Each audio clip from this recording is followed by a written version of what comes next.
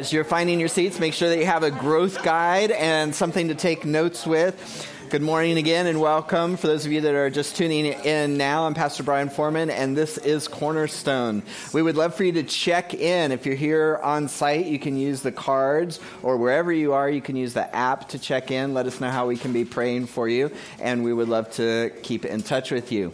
We are in the last message of the series where we have been working through the New Testament letter to the Philippians. The series has been called In It Together, and the big theme throughout this has been from Philippians 1:27, where it talks about being citizens of heaven, worthy of the gospel of Christ. That verse again is Philippians 1:27, which says, "Above all, you must live as citizens of heaven, conducting yourselves in a manner worthy of the good news about Christ." And every week we've kind of focused in on one aspect of that verse, and today I've underlined live as citizens of heaven. What does it mean to live as a citizen of heaven?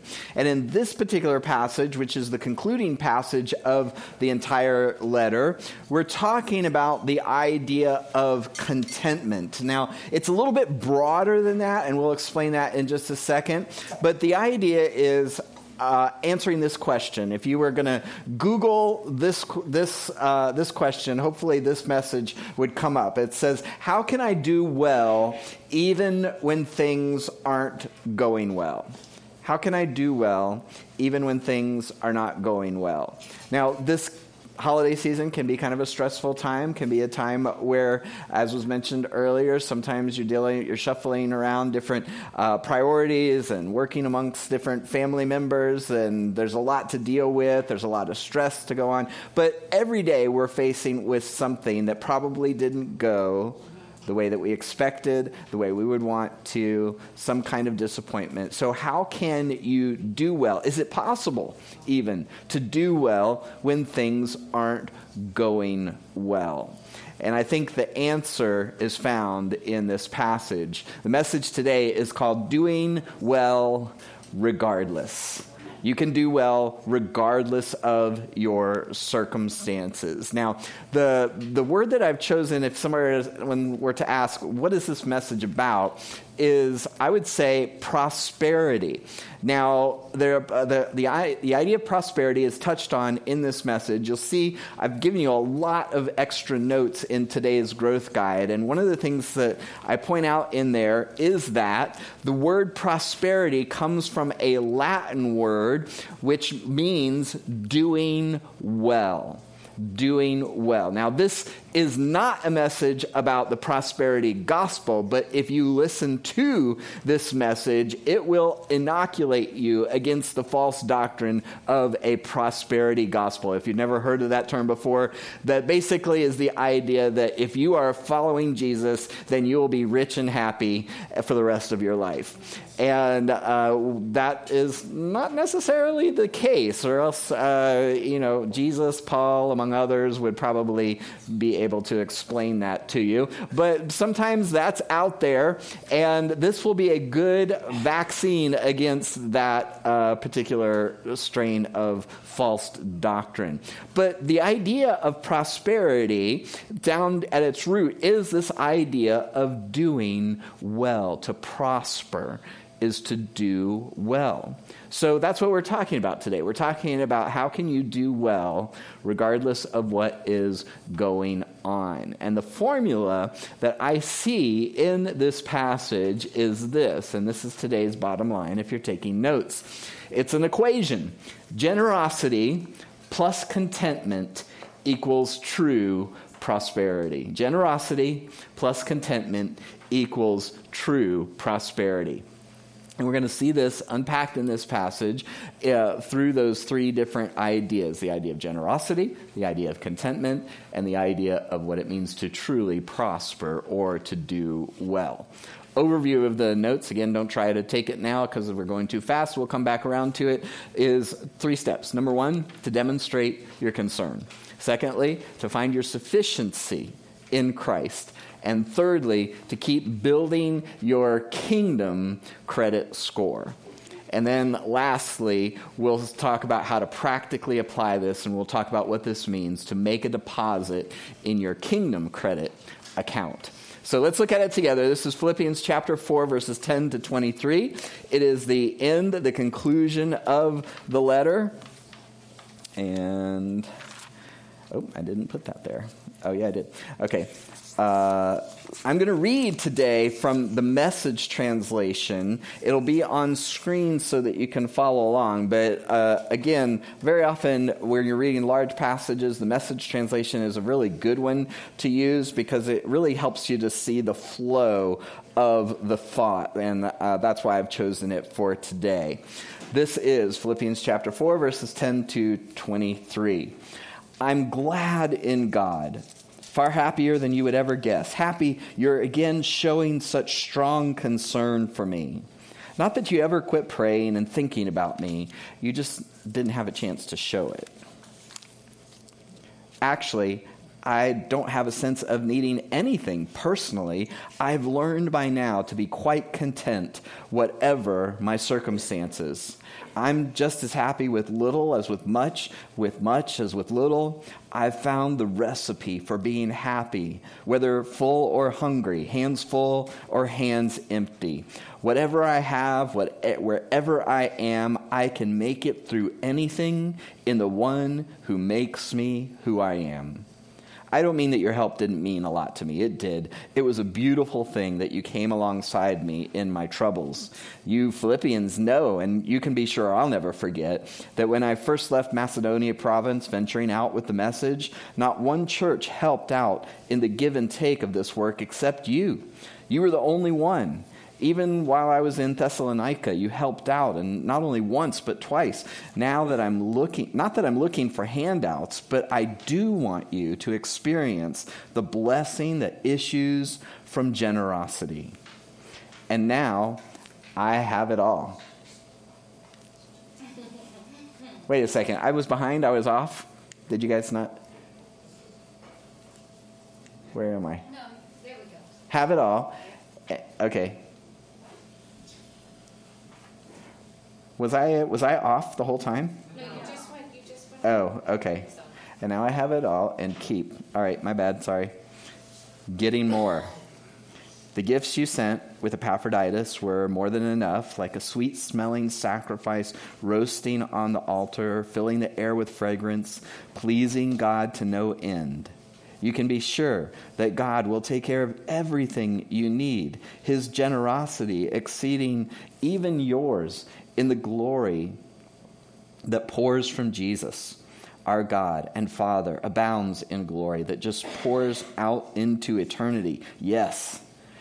Give our regards to every follower of Jesus you meet. Our friends here say hello. All the Christians here, especially the believers who work in the palace of Caesar, want to be remembered to you.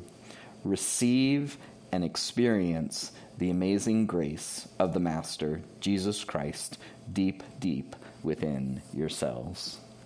Let's pray. Heavenly Father, I start my prayer with the concluding words of the Apostle Paul to the Philippians. May we be able to experience and receive the amazing grace of the Master, Jesus Christ. Lord, through this message, I pray that you would speak to every heart. Lord, you know the difficulties, the trials, the things that are not going well and haven't gone well in the lives of everyone here, everyone listening. And Lord, I believe that you have a word of encouragement, a word of strength, a way of bolstering their faith and their endurance. And so I pray, Lord, that you would do exactly that, so that we can be a people who are truly prospering, truly doing well because of the strength that Christ provides, regardless of our circumstances. We pray this in Jesus' name. Amen. Amen. Amen. All right, so remember the formula in this passage is generosity plus contentment equals true prosperity. So the first thing that we see here is the idea of demonstrating your concern. Really, we're coming to the main prompt for this letter. Remember, the Apostle Paul has been in prison. He is under guard. He has received a gift from the Philippian church brought to him from one of their member, Epaphroditus.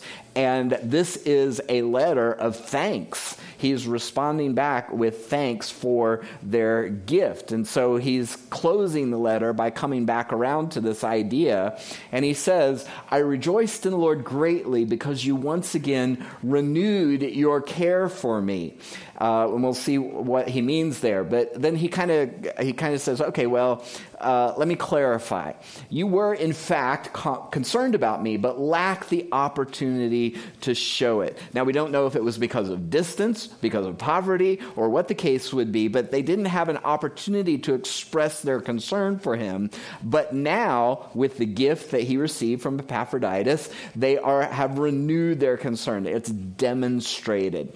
Now, I highlighted this word opportunity because I think that's kind of the key element there.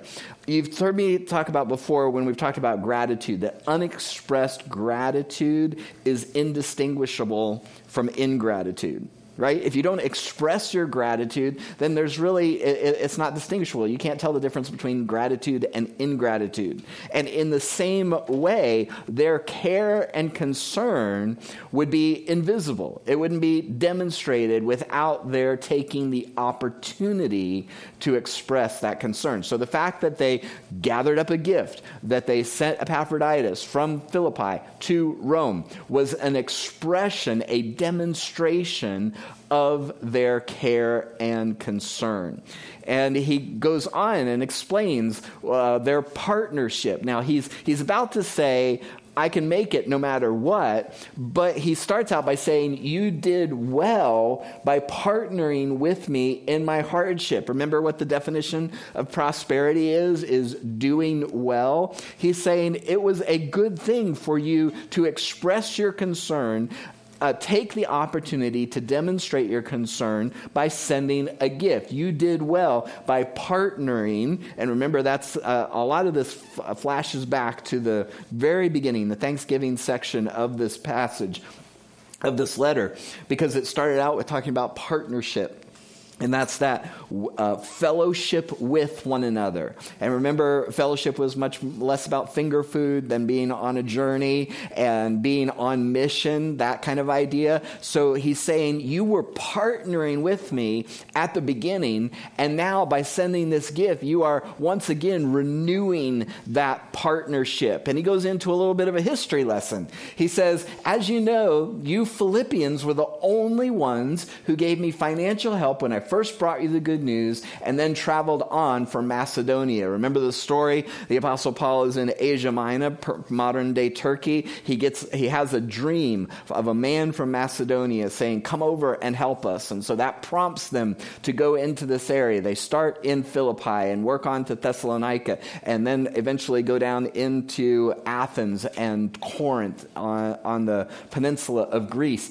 And during this time, evidently, the Philippians continued to financially provide financial help for them. That was part of their partnership. And he's reminding, you did this from the start, and now that you had opportunity, you've done it again. And he adds, no other church did this. Even when I was in Thessalonica, you sent help more than once. Some of your translations might say something like sent once and then sent again. I think it's kind of like you helped time and again. He's saying this was part of your pattern. When you had the opportunity, you demonstrated your concern.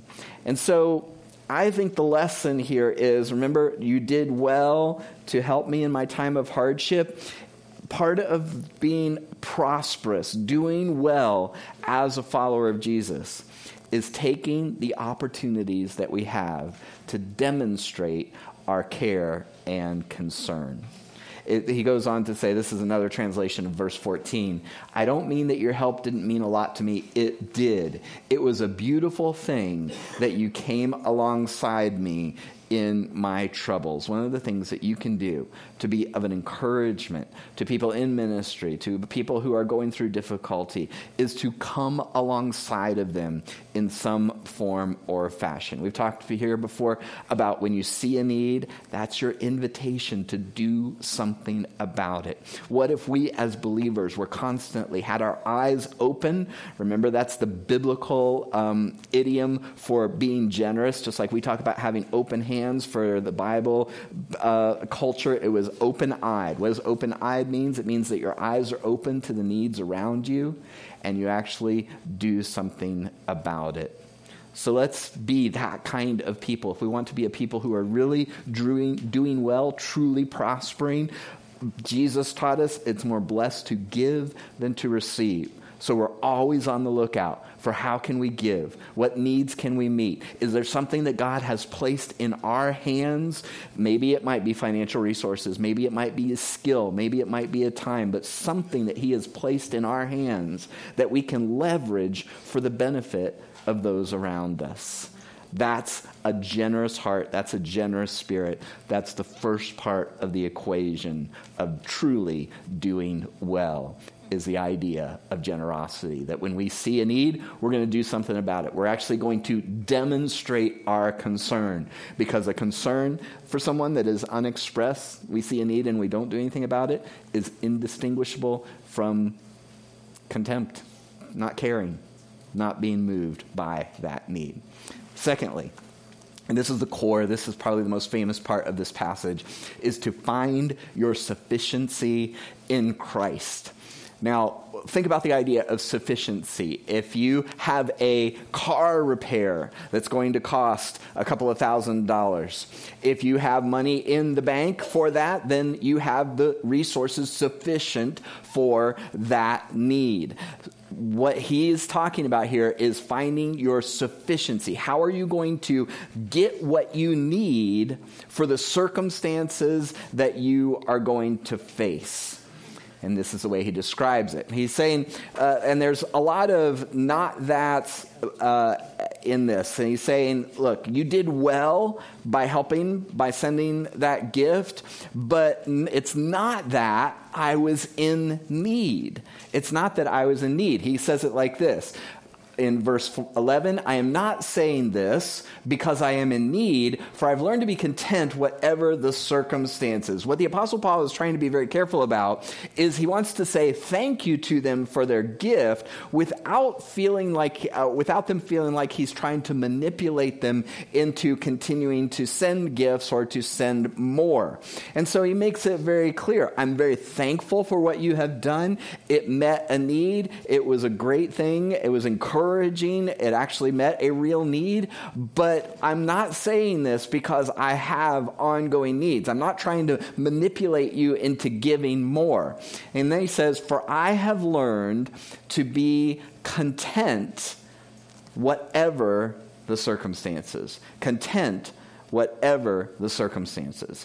Now, this is interesting because very often in the Apostle Paul's writings and in his preaching, he's interacting with the culture of the day. And in this passage, many commentators believe that he is interacting with Stoicism.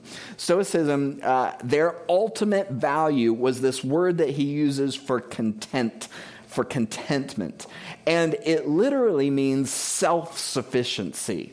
But he's going to take that idea of self-sufficiency and he's going to turn it on its head. Because what does self-sufficiency mean? It means that I have within myself everything that I need. I'm sufficient for whatever is coming my way. And the way that they describe that is, and I was actually going to read this passage, and I realized I didn't bring the book up, so I'm going to make sure I have this book, because it's really good, and I think it's really stark, and it really helps you to understand what the Apostle Paul is doing here. I gave a kind of a summary in the growth guide, but I want to actually read this for you. This is a summary of the idea of Stoicism and how they got there.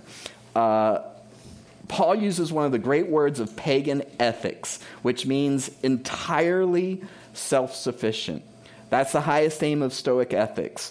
And by that they meant a state of mind in which a man was absolutely independent of all things and all people. How are they going to do this? Number one, they propose to eliminate all desire. They believe that contentment did not consist in possessing much, but in wanting little. And this is a quote. If you want to make a man happy, they said, add not to his possessions, but take away from his desires. The Stoics believed that the only way to content was to abolish all desire until a man came to a stage where nothing and no one were essential to him. Secondly, they proposed to eliminate all emotion until a man had come to a stage where he did not care what happened either to himself or to anyone else. This is the most stark part. And it quotes a Stoic philosopher. Begin with a cup or a household utensil. If it breaks, say, I don't care. Go on to a horse or pet dog. If anything happens to it, say, I don't care. Go on to yourself. And if you are hurt or injured in any way, say, I don't care. If you go on long enough, and if you try hard enough, you will come to a stage where you can watch your nearest and dearest suffer and die and say, I don't care. The Stoic aim was to abolish every feeling of the human heart. The third step, this was to be done by a deliberate act of the will, which saw in everything the will of God. The Stoic believed that literally nothing could happen which was not the will of God. However painful it might be, however disastrous it might seem, it was God's will. It was therefore useless to struggle against it. A man must steel himself into accepting everything. In order to achieve content, the Stoics abolished all desires and eliminated all emotions. Love was rooted out of life, and caring was forbidden. As T.R. Glover said, the Stoics made of the heart a desert and called it peace. So this is the philosophy that the Apostle Paul is interacting with, and he completely turns it on its head. Because what they are saying is, don't care, don't be concerned, just accept everything.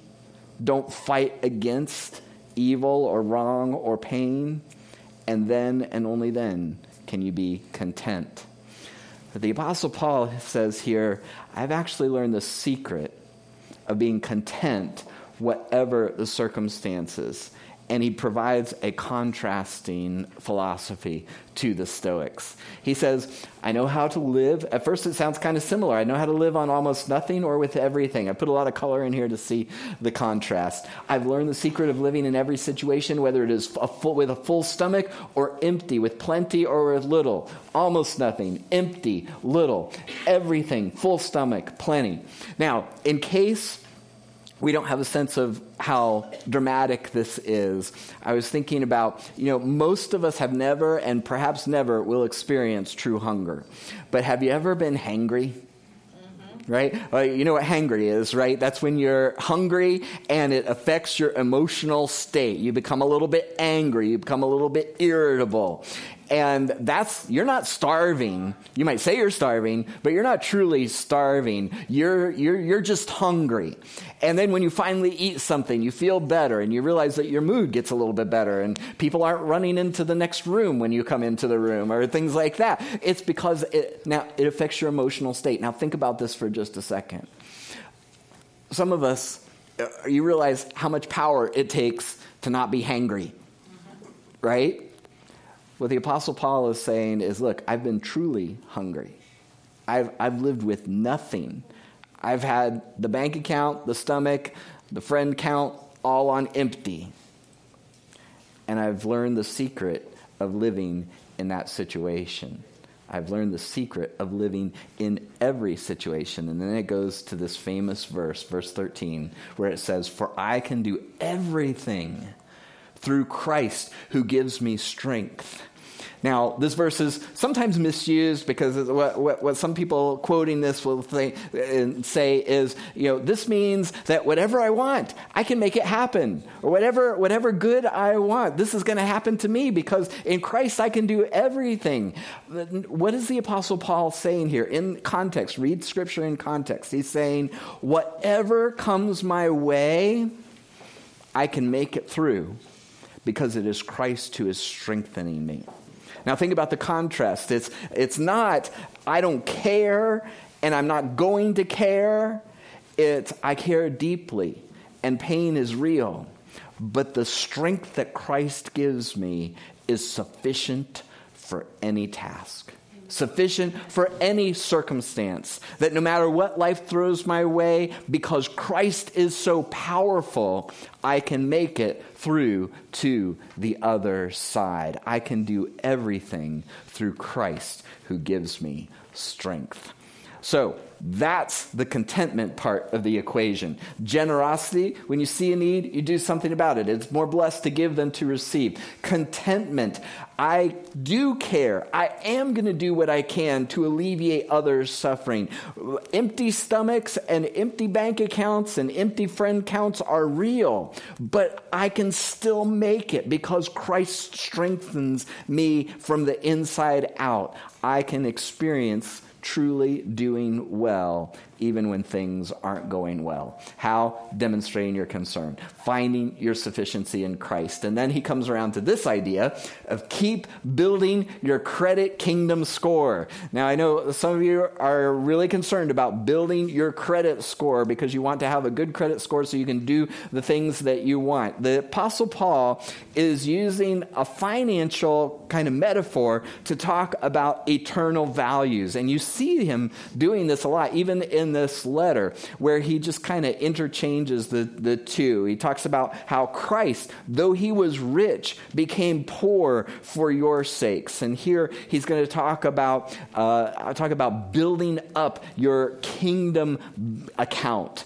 This is what he says. There's another not that in it. He says, not that I seek the gift, but I seek the profit, literally the fruit, that is increasing to your account.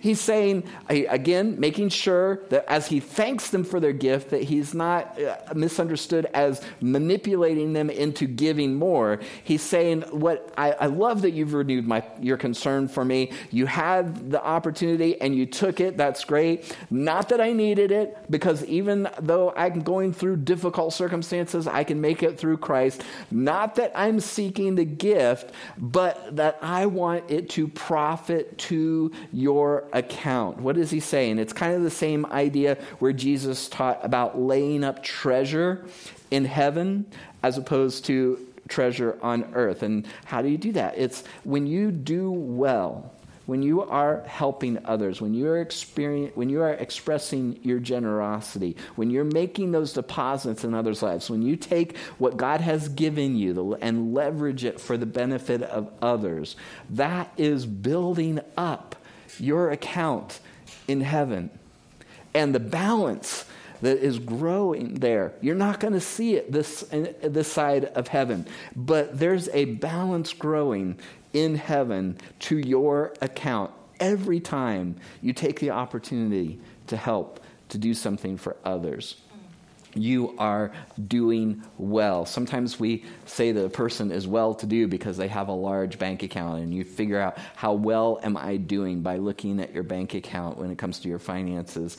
What the Apostle Paul is saying is you can do really well regardless of your bank account because you have a heavenly kingdom credit account that God is keeping track of, and he is keeping balance of. And no good that you do, no well that is done here escapes his notice. You're getting credit where it truly matters. So, today we've been talking about prosperity, what it means to truly do well. Here's the equation. Generosity plus contentment is true prosperity. So we're going to demonstrate our concern. We're going to find our sufficiency in Christ. And we're going to keep making deposits in our kingdom credit. Keep building your kingdom credit score. So here's the challenge. How can you practically apply? How can you make life better, be better at life, bring glory to God in the coming week? That's make a deposit in your kingdom credit account. Now, I'm not sure what that looks like for you, but I'm absolutely confident that the Holy Spirit will lead you and guide you. You're going to see some need. You're going to see some way that God has blessed you or put something in your hands that you can use or leverage for the benefit of others. You're not going to worry about your own needs. You're going to have open eyes to the needs around you, and you're going to see how God might use you in the lives of others. And as you do, what you're doing is you're making a deposit in your kingdom credit account. Now, what would it look like if even a small church like ours, every single person as they go out, leave on a Sunday morning, go out into the world on Monday, we're always looking for how God might use them to bless others, how God will give you the strength to face whatever comes your way, that we're always open to how God might use us to be a blessing in the lives of others. We could change our worlds. The circle that makes up our world could be changed because of that. And in fact, the Apostle Paul, as he's closing this out, he actually gives you a picture of what this looks like. It's the last couple of verses.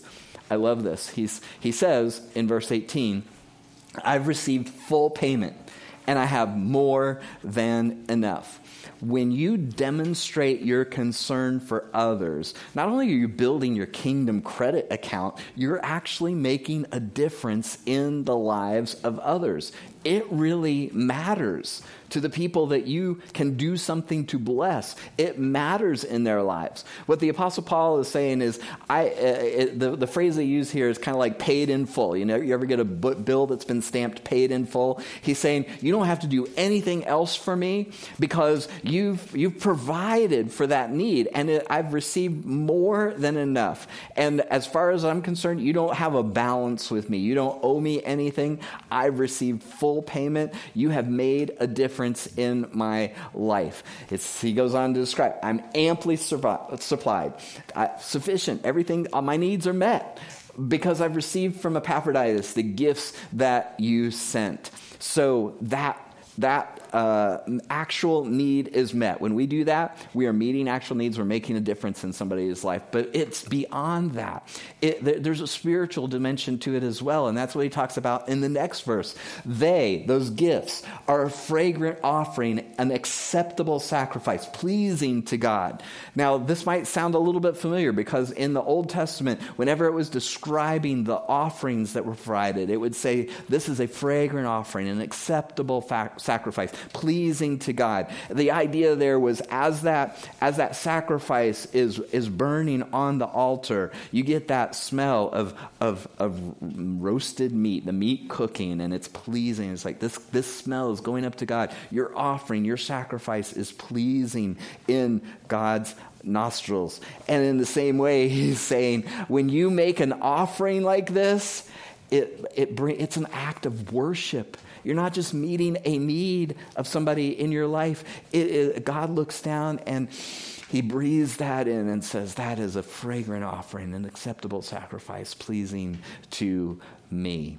And then beyond that, and this is the cool thing, this is probably the second most memorized passage in this verse. It says in verse 19, and the same God who takes care of me will supply all of your needs from his glorious riches, which have been given to us in Christ. And this is another place where he kind of throws all together the material riches and spiritual riches and says, God is so rich and he has shared all of his riches in Christ with us. That doesn't mean that you're going to have a big bank balance. It doesn't mean that you're never going to be in need. See the Apostle Paul. But it does mean that you are going to be rich. You are going to do well in the things that matter the most.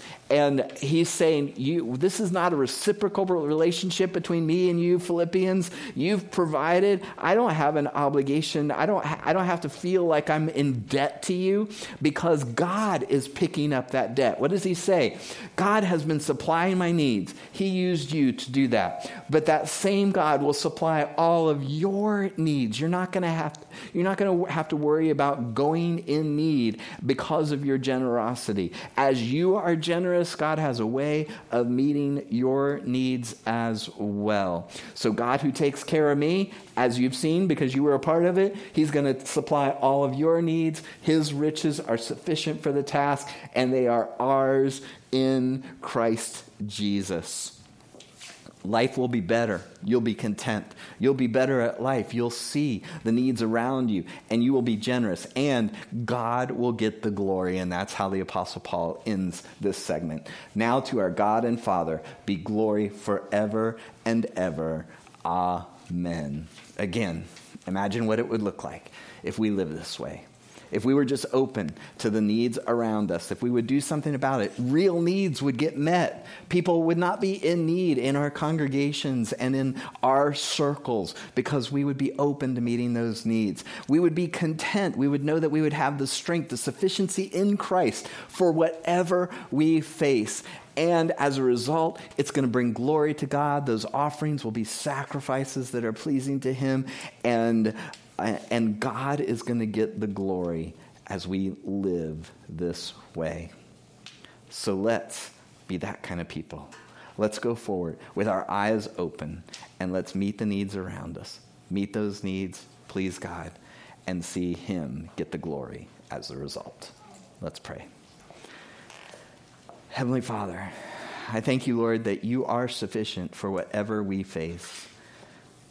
That your strength is sufficient, that you cared enough when you saw our suffering, when you saw our sin, that you did everything necessary in order for us to receive forgiveness, to be adopted into your family, to be citizens in your kingdom. May we be that kind of people as well. I pray, Lord, that as we go forward, that you would show us exactly what it means to make those kingdom deposits in the lives of those around us.